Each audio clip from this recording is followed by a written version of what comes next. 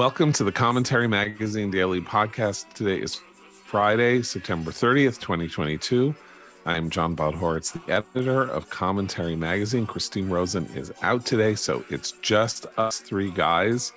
Abe Greenwald, our executive editor. Hi, Abe. Hi, John. And Noah Rothman, our associate editor and author of Rise of the New Puritans. Hi, Noah. Hi, John. And me. So we are stagged today, and we are short-staffed, and we're tired. And so both Noah and I have dogs that have misbehaved in the middle of the night, causing us to have to do cleanup, and that, of course, interferes with one's capacity to think clearly in the morning. So I thought about bringing up to you guys a pretty remarkable, horrible story about Chicago. Of course, cited by conservatives constantly as, sort of this epicenter of crime under Mayor Lori Lightfoot and under the previous mayor, Rahm Emanuel, as a kind of urban playground for criminals and a remarkably unresponsive political system dealing with the torment that the people are going through, in part because of a sustained attack on the police department itself for being racially hostile.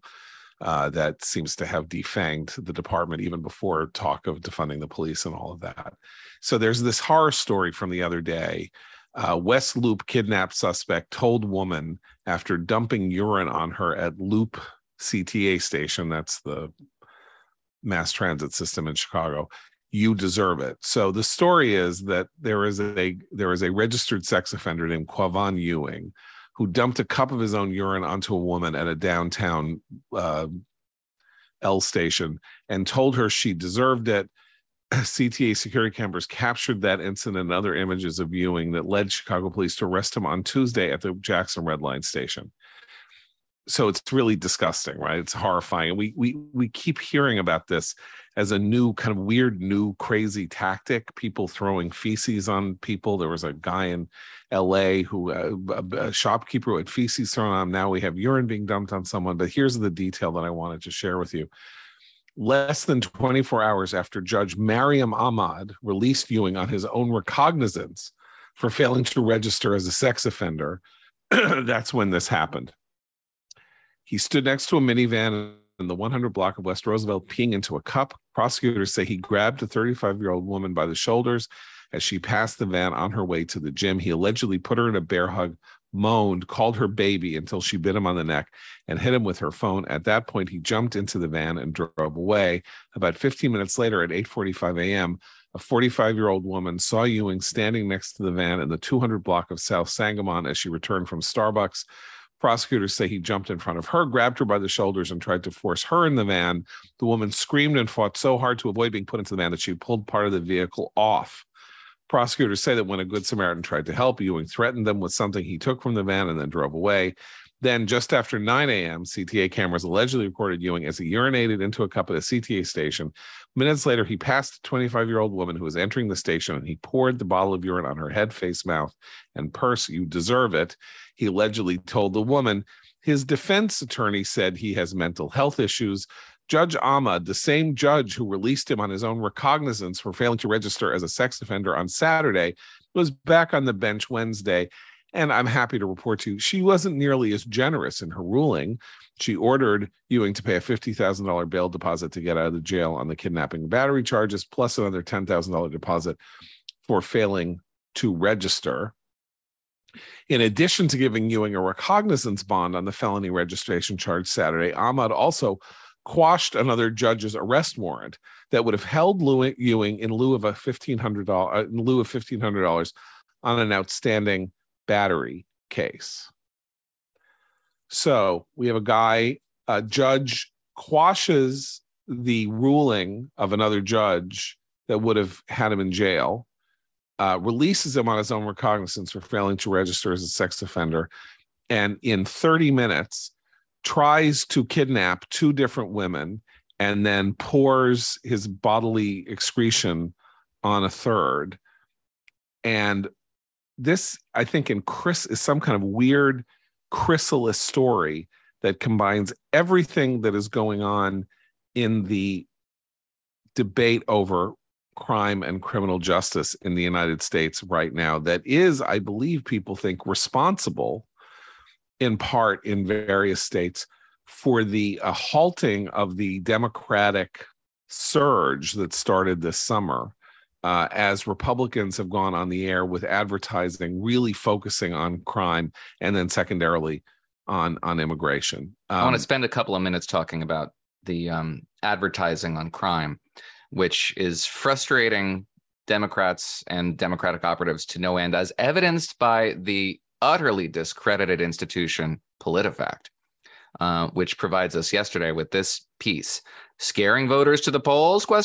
How political ads are using crime statistics to try to sway voters, as though this is some nefarious tactic, not as old as the nation itself. But the PolitiFact piece doesn't PolitiFact check anything. There's no accusation in this piece citing ads from candidates in Pennsylvania, Georgia, and Wisconsin that are wrong. The statistics are in fact correct. They just need to be contextualized to the point that you don't actually understand what you just saw. Starting with New York, where it's going after Lee Zeldin. Lee Zeldin's using these statistics saying, the crime in the city in particular is up. Lee Zeldin is the Republican candidate for governor facing Kathy Hochul. Quote, governors play a role in fighting crime by helping determine funding for local governments, including police departments, but many factors, including the stress of the pandemic and the pressures of inflation in the past year, contribute to fluctuations in crime, which is typically viewed as more of a local issue. The fluctuations of inflation and the stresses of the pandemic did contribute to crime because they incentivized political officials to make the problem worse by emptying out prisons. I'm going to go further into Chicago. One ad, a Herschel Walker ad, claimed, quote, Atlanta is more likely to be a victim of murder, aggravated assault, burglary, and theft and auto theft than in Chicago. And the PolitiFact piece goes on to say, yeah, but Chicago had higher rates of rape and robbery, which doesn't counteract any of these claims at all. It's just context to help you understand what you're seeing. And lastly, a Johnson ad where he says, where PolitiFact says, this ad misleads. Ron Johnson facing Mandela Barnes, who's the lieutenant governor of Wisconsin. This ad misleads about Barnes, PolitiFact writes. He has supported reducing the state's prison population by half over several years, but not by releasing half of the inmates. But yes, actually releasing half of the inmates, just not all at once through attrition, as though this changes the meaning of anything. They don't have one thing to say about this issue. All they can do is try to provide context to suggest that the utterly accurate claims that are being made by these Republicans are somehow dirty pool. They just don't like that this is an issue, and they have no response to it. Well, this reminds me, before Chesa Boudin was ousted, the ways they would try to split up the crime statistics in San Francisco were dazzling, to try to talk people out of knowing what they actually knew and lived through every day. I mean, this is, what we've been saying is that you cannot, crime, like inflation, is one of those things you cannot talk people out of believing. Okay, so look, let's pull back. First of all, the PolitiFact thing with Walker is astonishing because Atlanta is a city with a population, I think, an eighth of Chicago, something like that. And actually, I mean, I'm looking at the numbers right here. Is Chicago's crime rate worse? Yes, Chicago's crime rate, Atlanta's crime rate is worse. In absolute numbers, it's not, but Atlanta has a population of, 5 million. Chicago's is nearly 2.7 million. So I guess it's a fifth. Aggravated assaults in Atlanta, 386 per 100,000. In Chicago, 114 per 100,000. Okay. Murders, Chicago, 13 per 100,000. Atlanta, 17 per 100,000. So is crime worse in Atlanta? Yes. Can you contextualize it as being worse, that not being worse? No. There is no context except absolute numbers, which is not an appropriate context. But if we were to pull back to 30,000 feet and talk about this theoretically, the big change that happened in criminal justice and the pursuit of criminals and the use of law enforcement, as people know, began theoretically in the 1980s with George Kelling and James Q. Wilson and the theory of broken windows. And the theory of broken windows, broken down very quickly, is an analogy, right? If you have an empty apartment building and someone throws a rock at a window and breaks it, and you don't go and immediately take and put a new pane of glass in the broken window, in 2 or 3 days, every window in this abandoned building will be broken, because the image of the fact that something will have happened that is disruptive and vandalizing is not immediately interceded. That is a message to people that they can go to town.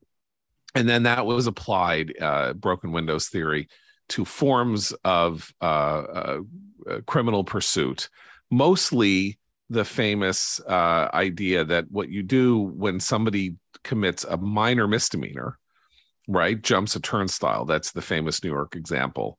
That's at the time was like 40 cents or 50 cents or something like that. But you arrest them. Chances are overwhelming that they are out on bail, or that they have committed a crime beforehand, or that they are on parole, and therefore they are showing signs of leading a criminal existence in which they are not obeying the rules and the laws that everybody else obeys, and that it's time to bring them back into the criminal justice system, arrest them, put them through the process, and take them off the streets. And this proved astoundingly successful in practice. So you go 30 years later, crime is basically, much of violent crime and economic crime is basically obliterated in major cities in the United States. And a generation and a half has passed, and you have this new force. It's an old force, but, revivified, saying there are too many people in jail. Too many people have gone to jail for things that are not important enough. 2 million people in jail. We're an incarceration nation. People need to be let out, and we need to change the way we're doing this. Populations that benefited from a decrease in crime were convinced that things would be better if things were softened. And so things were softened, and almost instantaneously we had this change where crime began to rise, particularly in New York, but elsewhere. So what we have now in the case of this Judge Ahmad in Chicago is, it's not that they're not doing broken windows theory.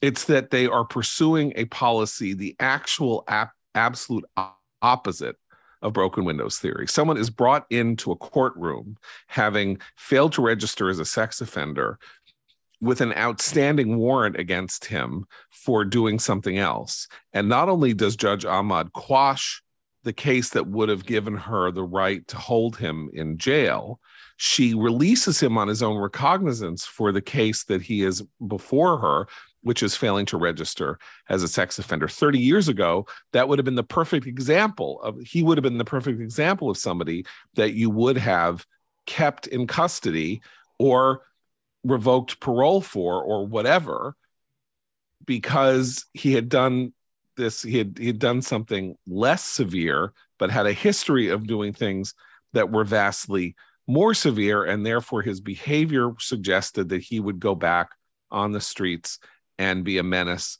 to others. And that is exactly what happened. 3 women in 30 minutes, including this foul and disgusting crime that occurred when he was frustrated in his design to kidnap someone, throw them in his van, and do whatever it was that he would do with her. So we have now, it would be malfeasance for this not to be a political issue before the public. The public changed a lot of the policies in a lot of these states by electing people who changed policies in a lot of these states. They now need to make electoral choices about whether or not that's okay with them. And Atlanta, Georgia is a perfect example of this. You have three progressives at the top of the Georgia Democratic Party. You have John Ossoff, you have Raphael Warnock, and you have Stacey Abrams. Two of them are senators, Democratic senators, because of the hijinks of 2020, and one of them is running for governor. And this is a very deliberate, this is an actual thing that happened. It's a delta, it's a change. The change in crime in Atlanta is a delta that happened over the last 4 years. And so, of course, Herschel Walker is running on it. He should run on it. And what's more, Democrats should welcome him running on it, because they need to be able to make the argument that what they've done is good despite the crime surge. They need to say, look, there's been this increase in crime, we admit it, but look at all these people who are employed, or look at this guy who has, made a new life for himself or whatever. They should continue to make the case that they were making for why this was a good thing to do in the first place. And the fact that they're running away from it means they don't have a case to make. Right. I mean, they're touting the records, but they're touting the records and highlighting the rare instances where they could consider themselves tough on crime. Fetterman has ads pushing back against the claim that he's tough on crime. Val Demings is running as a cop. Weak on crime. Yeah. Weak on crime. So, I mean, they're trying to make the case on crime, but the only case to make on crime is that you're tough on crime. No one's defending their decarceral record. Right. Well, I'm saying that it is a good thing for the body politic that they are being made to confront their decarceral record, that we now have real world data and real world experience. And it is time for that to be something that they have to reckon with. Gabe, you're mute. I think it's a good thing for in another sense too, in a related sense, which is that when people come out and say this has to stop, I know how to stop it, I'm going to stop it, it's laying down a marker, and then they can be held accountable if they don't deliver. It is not the kind of sort of campaign promise that no one expects you to deliver on. It is one of the real world issues that, I mean, we've been saying it about Eric Adams in New York.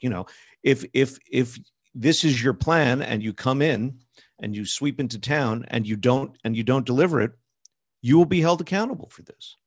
Adams is the perfect example of what we're talking about. He got elected saying, I'm a cop, saying, I know how to solve crime. We're 9 months into his mayoralty, and crime in New York is up 40%. And he has literally no argument to make on any other grounds for his mayoralty than that he was going to solve the crime and public nuisance problems. And, he's got 3.5 years to go, and he is clearly clueless, foolish, lazy, in it simply to be a guy who can sit in a restaurant and have people come and pay him obeisance and pay him court, which seems to be his favorite thing to do. And I don't know what's going to happen, but he has failed completely. After, you could say, like 3 months, 5 months, 6 months, you can't blame him, but it's like 9 months, and then he comes out and he starts talking about how New York is a brand and Kansas isn't a brand. And that's his idea of being a mayor. So the point here is not, by the way, that what we're seeing is a confrontation in elections between, except maybe in Wisconsin. Okay, Wisconsin, Pennsylvania, and Florida, maybe. And Georgia. Okay, so I'm totally wrong what I'm saying here. Forget what I'm saying. I'm saying mostly that Republicans are making hay about this in places where crime may not be that bad, but the message, I think, is perfectly fair, which is let these people stay in charge of the country and of the Senate and of all that. And it's going to come to you the way it did in the 70s and 80s. Wherever you're living, wherever in the country you are, it's coming to you. It's perfectly legitimate. They just don't want people. This is the top of, to borrow a phrase from Karine Jean-Pierre, this is a top of mind issue. According to the polling, it's one of maybe a handful of resonant issues for voters heading into the midterm elections, maybe a top 3 issue. I haven't seen a recent polling on the issue, but all through the summer, it was a top 3 issue. And these are all just brushback pitches. I don't want to bring my Twitter necessarily to this podcast, but I was just talking a little bit about that PolitiFact piece that I was reading the other day. And a guy I like, Democratic pollster named Will Jordan, comes back at me and says, I talked about the Mandela Barnes ad and was like, well, yeah, he wants to reduce the state's population by half over several years, but not by releasing half the inmates. And there's no difference between release and in all in mass and attrition. And he says, of course it does. Reduce is not the same as release. And I'm like, what's the verb you would use to describe the process that an inmate goes through when they ambulate their way out of the prison population? Like, the only way they can do this is by being lawyerly, by trying to argue out of the evidence of your own eyes and ears, as Orwell would say. But because they don't really want to reduce crime. They don't want to reduce crime at the expense of the social engineering that they've convinced themselves is so necessary, that the American prison population is an unsustainable blight on the American experience, and it must be reduced by any means possible. That's what they believe. And it's high time that somebody made them say it. Right. Well, I mean, so here we are. And, I was listening to the 538 podcast yesterday, and Nate Silver, congratulations to Nate Silver, who won $140,000 in a poker tournament, which is pretty impressive. But Nate Silver and Galen Drupe, the two guys who sort of do this study of their own model, said, look, the Democratic surge or whatever it is seems to have stopped, and the Republicans seem to be moving into a position of potentially modest advantage. It's hard to tell. Their model currently shows the 70% chance of Democrats retaining the Senate and the 70% chance of Republicans taking the House. But that's a snapshot picture using prior polling, and we do have these numbers in various places. Fetterman's advantage over Oz has been reduced by half. Fetterman's now ahead by 4 or 5 points. Johnson in Mandela Barnes was beating Johnson by 4 or 5 points until Johnson went up on the air with these crime ads, and Johnson is now, it appears, up 2 or 3 points or more. The Walker-Warnock race is moving in Walker's direction. The only state in which you really see a Republican cratering is Arizona. We don't have that much polling in New Hampshire, which is also likely a place where Republicans might have had a pickup against Maggie Hassan, but have this guy who doesn't seem to know what he's doing as the Senate candidate. And Ohio, where Tim Ryan is defying gravity in these polls, the Democratic congressman who is running as some kind of a, I don't know what you would call it, John McCain Democrat or something like that. But this is a state that Trump won by 8 in 2020, and it sort of defies logic that in the absence of a gigantic, embarrassing gaffe, that J.D. Vance can't pull this out and retain the seat for Republicans. So I don't know. I think that what we're seeing here is that the Republican issues, which somehow retreated in the summer because of declining gas prices and because of the Democratic push on abortion that had Republicans being very, very much on the defensive, are starting to bite again. And immigration, they only retreated in terms of coverage. They had never gone away. That's right. In fact, they've gotten worse. Well, they retreated in some sense because things weren't going in a straight line negative way on inflation. Like, they zigged. I mean, inflation was bad and but it wasn't getting worse for a while, and gas prices were getting better. So, I have a theory of everything that is entirely reflective of my Trump derangement syndrome. Okay. But the swoon began, and Matt Continetti wrote about this, before the Mar-a-Lago raid. And it has a lot to do with the fact that a whole lot of Trumpy candidates were winning primary elections. And this happens every midterm cycle, where especially when there's unified control of government by one party, the other party, which had been a generic vehicle of opposition to whatever this is, suddenly becomes a lot less generic, and they get a closer look by voters, and things get a little dicier. And then the status quo returns. And so that's right. What we're seeing. The status quo was always Republicans were going to do very well in this midterm, and voters were starting to give the Republican Party a much closer review during the summer when they started actually standing for things, and especially when they started looking very Trumpy.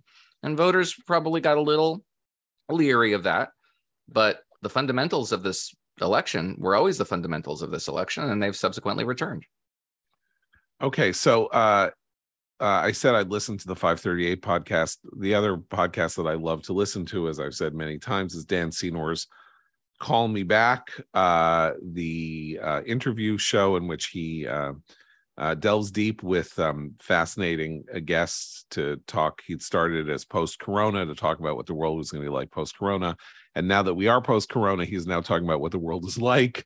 And he has a double header right now. This weekend, he's releasing one episode and a bonus episode. The lead episode is with Reuel Marc Gerecht, former colleague of Abe's, a Iran scholar, a former CIA agent, 20 years on Iran, and he downloads with Dan everything about what's going on in the streets in Iran, and points out that one of the major difficulties for the regime is the woman-centric nature of this revolt. The Iranians, who believe that the best way to handle these things is to crack down hard and violently, are showing some signs of hesitation in relation to this because so many of the protesters are female. And of course, the image of a cop, smashing the head of a woman with a baton is one that has very, very bad ramifications. And so that's the Call Me Back podcast with Reuel Marc Gerecht.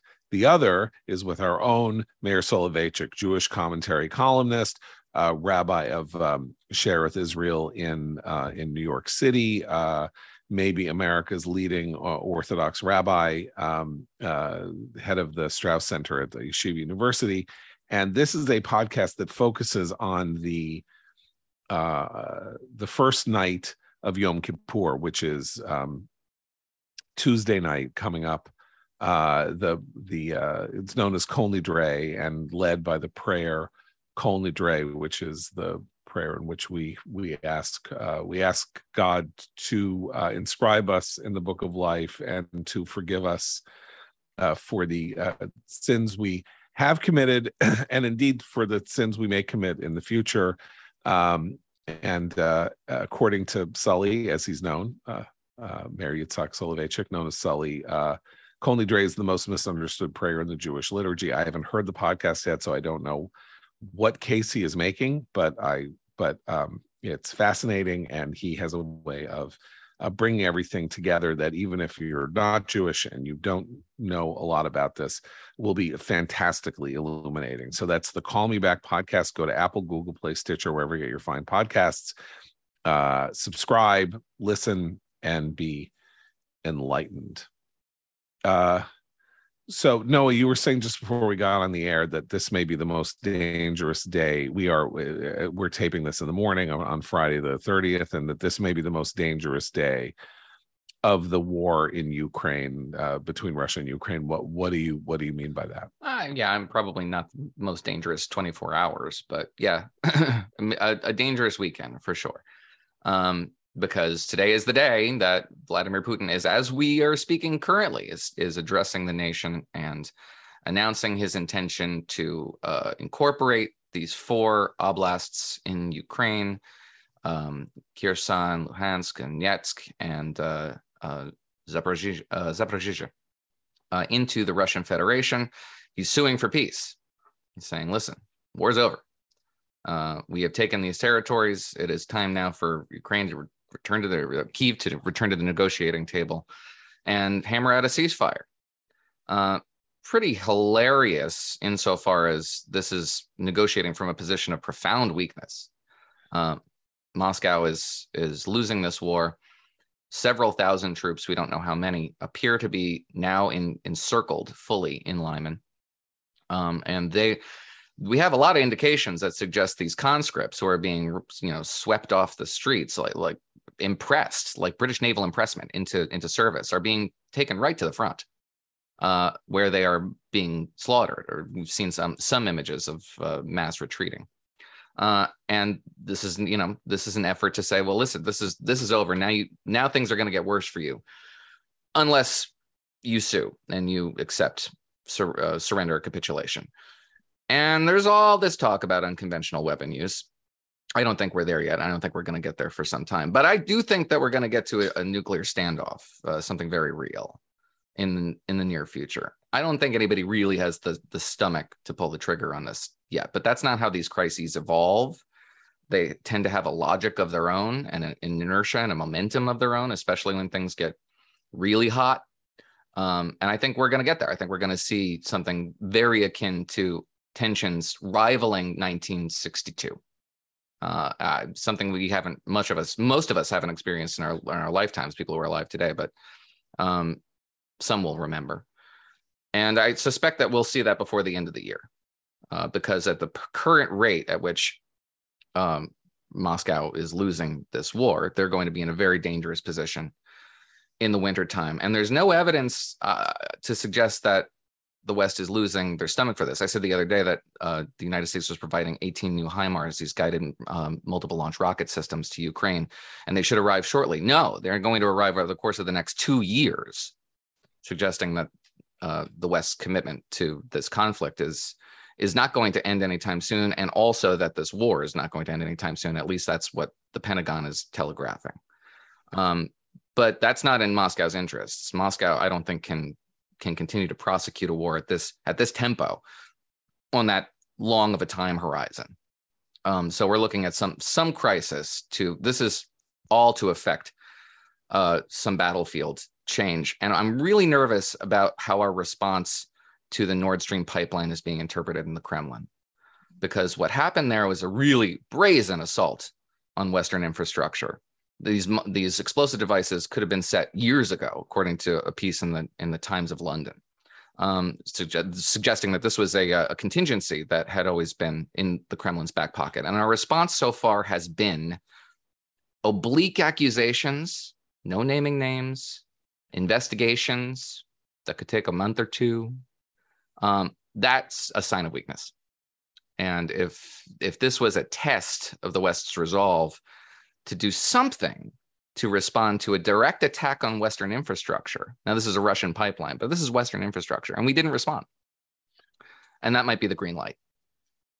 I mean, first of all, let me just play devil's advocate for a minute. You said two very big things, one of which is that we're showing weakness by not responding to the pipeline explosion, and we may really not know its provenance, and we may not know who did it or why or how. And so everybody's not being especially coy about this. Nobody's naming names, but right. It does. You don't have to read between the lines and do a Talmudic analysis of NATO's statement to see who they think did this thing. No, I know, but it is a very weird, as we said yesterday, this is an incredibly weird thing to have done. I mean, it's not just a Western pipeline. This is a cash spigot for Russia that it has itself destroyed if Russia did it. And therefore, you kind of have to wrap your head around what mentality there was that thought that this was the best plan and how to respond to it, because it is, I don't know, unique in the annals of warfare. It's one thing to blow up the buildings that you're abandoning so that the invading army can't take them or use them. It's another to blow up Saddam to set fire to the Kuwaiti oil fields on the way out. Right, because there weren't his oil fields, and then he was immiserating them. Right, but I mean, so this is kind of like a unique thing, and I'm willing to give them time. The second thing you said is that we may be heading toward 1962 and the Cuban Missile Crisis, and of course, the Cuban Missile Crisis. Well, the reason that's a problematic analogy is that we discovered, it's amazing to think how primitive our intelligence was in 1962. Like, we discovered that the Soviets had been moving in missiles into Cuba. How we didn't know that we discovered it like months after it had happened. Like how we didn't know that, because we didn't have satellites then, and we had very little intelligence penetration of Cuba at the time. So we find this out, and the other thing that we didn't know, which is why it was such a crisis, is were they nuclear armed or not, or could they put nuclear weapons on the warheads quickly, so that if we said, look, you got to get these warheads out in 4 days or we're going to take them out. We didn't know if they could put nukes on them in 2 or 3 days, and therefore turn this into a nuclear conflagration. We knew almost nothing about the Russian military. We knew nothing about how much they had or where they were or what it was. And of course, we had this humiliation 2 years earlier because we were trying to do overflights with with aircraft, and Francis Gary Powers got shot down, and that was considered dirty pool that we were even spying on them. And so that was a hinge moment, because we then said, essentially, we need to develop and live by the doctrine of mutual assured destruction, because we just don't understand what the Russians have and what they're capable of and what we have and what we're capable of. And we need to therefore assume that any nuclear exchange threatens the viability of the entire planet, and use that as our warfighting posture. And here you just have a desperate nation willing to use a despicable weapon in a battlefield circumstance, potentially. And that's a different set of calculations. It wouldn't be a battlefield circumstance, though, because... What do you mean? Well, they're not going to fire an ICBM at us. No, not at first. But that's up the chain of escalation. First is what matters. Well, I mean,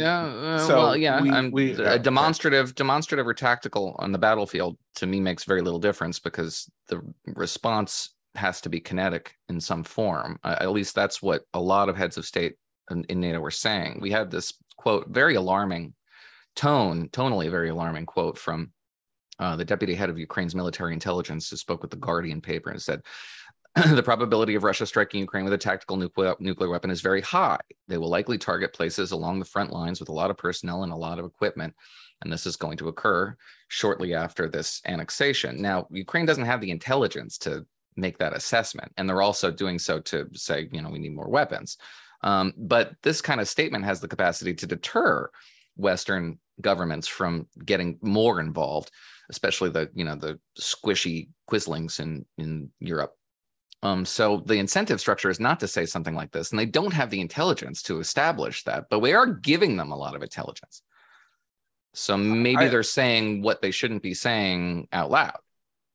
Look, it's possible. Anything is possible. I'm just saying that we have two very different circumstances, because we have an ongoing war, and in Cuba, 60 years ago, something else was going on.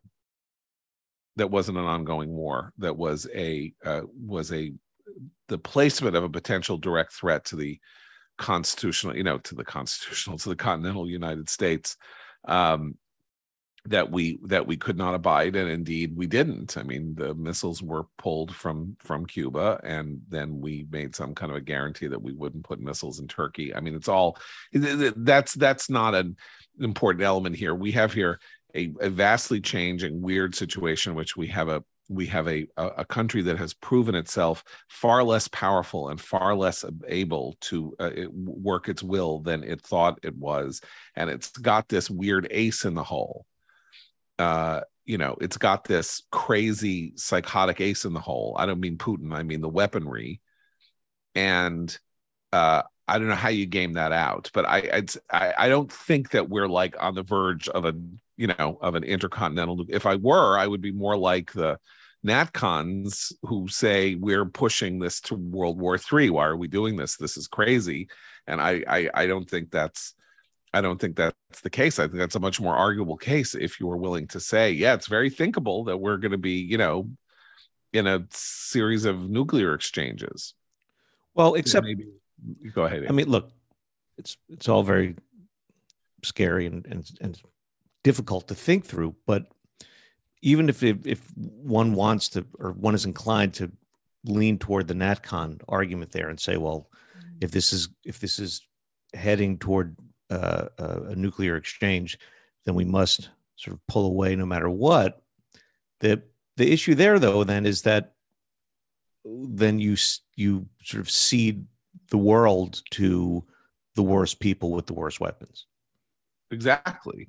Which is why people like my father were making the argument 10, 15 years ago that we, the United States, needed to hit Iran and destroy its burgeoning nuclear program, because we were leading inexorably into a world in which a tawdry second-rate country would have an unbelievable incentive to develop a nuclear weapon in order to hold people hostage. And that's kind of, we don't even have to go to the unconventional weapon route.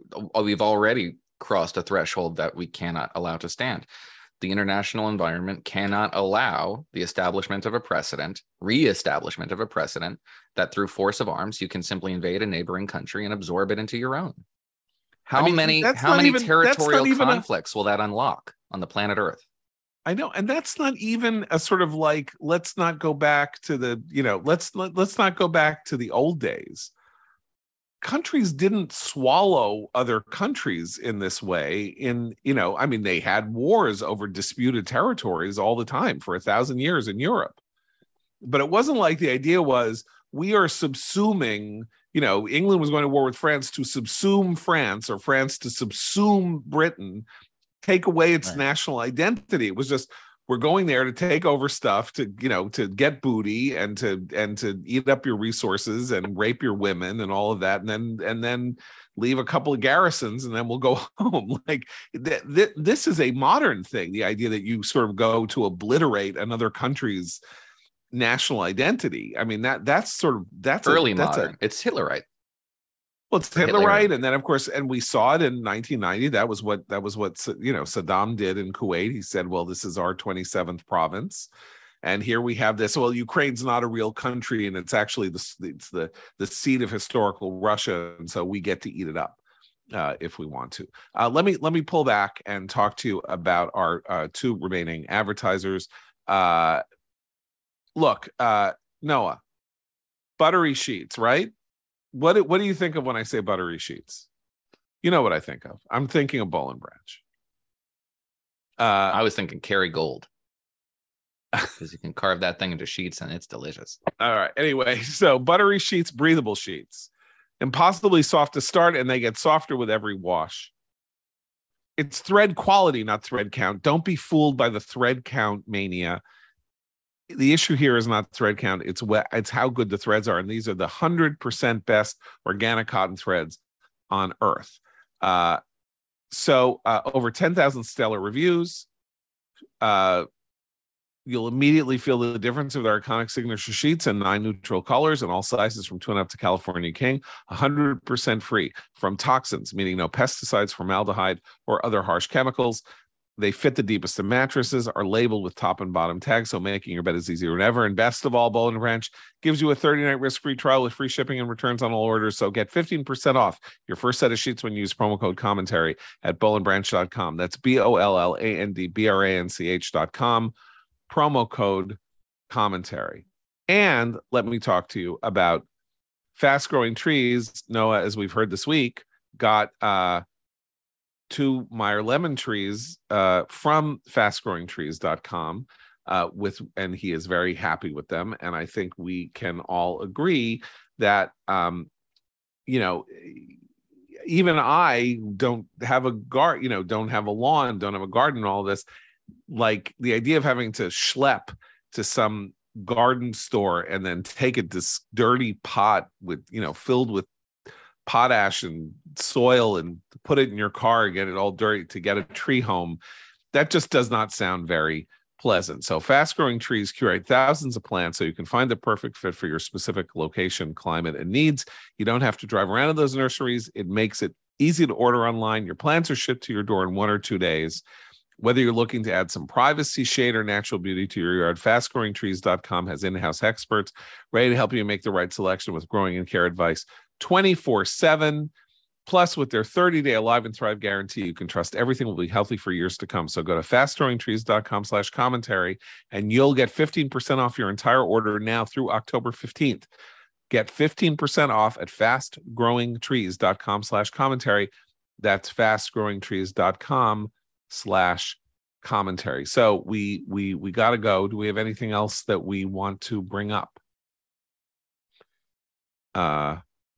Do we want to bring up the hilarious effort to say that Ron DeSantis's maiden act as a congressman in 2013, which was to oppose Hurricane Sandy aid, because, as he said at the time, some of this aid is stretching out 10 years and doesn't seem to be an immediate effort to help rebuild, but is some kind of, boondoggle. And now he is, as the governor of Florida, looking for FEMA assistance, which is not only his writ and right, but the right and writ for the people of Florida under the terms of FEMA. Anybody have anything to? Yeah, this was the scandal that we were talking about with Chris Christie, and it wasn't the storm response per se, the hug per se. That was the meat of the accusation against him. It was that he had accepted and lobbied, indeed, for this congressional disbursement. And it is a congressional disbursement for disaster aid after Sandy, and the Republican argument against it, which was a unified Republican argument, and even Paul Ryan was making it, that it was loaded up with pork.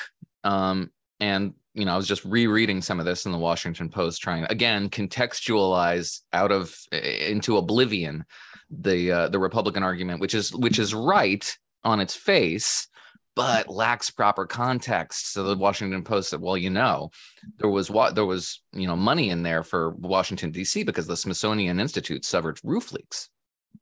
The Kennedy Space Center needed $15 million because there was some erosion around the Kennedy Space Center.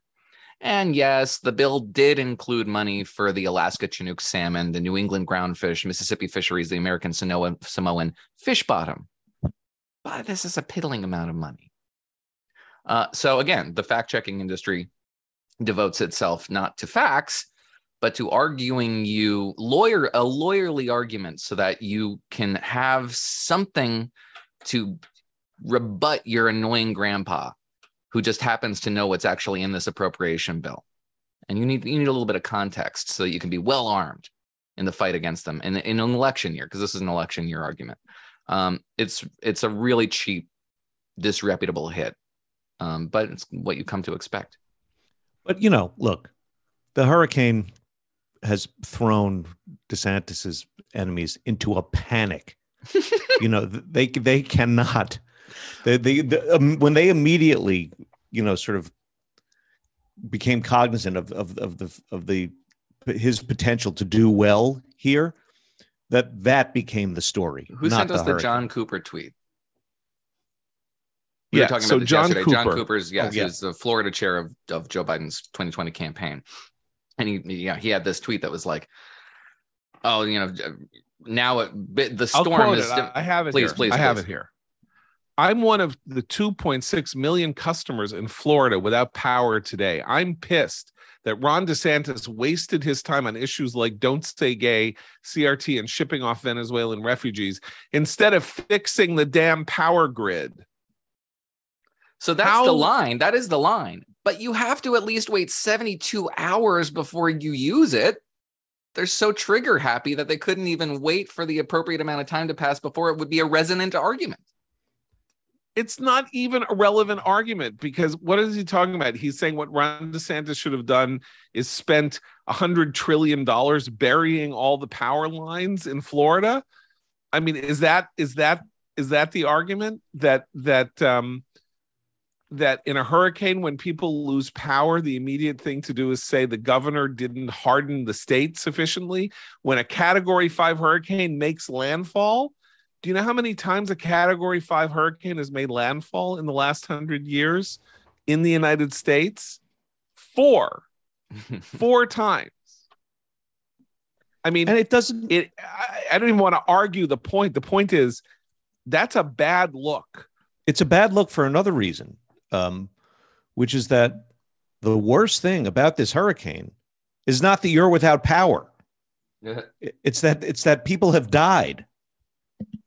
Right. Yeah. I mean, this back to the Christie analogy again. It was the post Sandy recovery. It was the FEMA aid. All that stuff chipped away at him. We had his, support within the Republican coalition. It wasn't the storm itself. And maybe they have the vague recollection of how this went down, but their timeline is all crunched up. Like this took place over a long swath of time. It wasn't in February, March, April of the year, a year later. The storm, I think, was in late October, late October of 2012. And it wasn't until mid 2013 that the stuff began to bite at Christie. And even then, not enough to actually undermine his re-election, which he won by 30 points. Look, there is one weird aspect to what's going on with DeSantis that I want to mention, which is I am made uncomfortable by the fact that his wife is involved in these emergency briefings. She may be his closest advisor. He may want her to have a national profile. That is not appropriate. I don't understand what's going on there. And it is discomforting. And I think it's worth saying that it's discomforting, because if this were a Democratic governor and the same thing were going on, I assure you that every Republican in the country would be going absolutely bananas over it. And it is strange, and he should stop doing it. That's all I got to say about that. Okay, so we got through this without Christine or a guest. Hope it was good. I don't know. My internet connection was unstable. I was running out of battery. My dog was barking. Difficult times for us here at the Commentary Magazine podcast. But we will be back. We will endeavor to do well. And we are going to do another Commentary After Dark for Monday. We're going to record it on Sunday night. And, so you never know what's going to happen there. Who boy, will we be, our ties be loosened? Not that anybody has worn a tie in the last 2.5 years. I wore a tie recently. I think I was at a bar mitzvah. I wore a tie. It was very odd. And it does make you think, like, how did this happen that we take this piece of, fabric and we like ring it around our necks and wrap it around twice and pull it through so that it just hangs so at this level of your belt? And it's like, what is this thing? It's very silly. What is it? I won't give the Iranian theocrats for credit for much. They figured out getting rid of the ties is a good innovation. It's funny. It's just, it's like a trope or something that hardened into a reality. It's like masking for the upper middle class in the 20th century. It's like if you didn't wear a tie, you wore a tie to show who you were and what class you were in. And that's like here in New York, the people who are still masking, who are doing so in order to make a point about who they are and where they stand on the political. That's not a fair analogy. But as I said, I was up a lot. I was up in the night dealing with my dog. So anyway, enough blather. We'll see you on Monday. For Abe, Noah, and the absent Christine, I'm John Podhoretz. Keep the candle burning.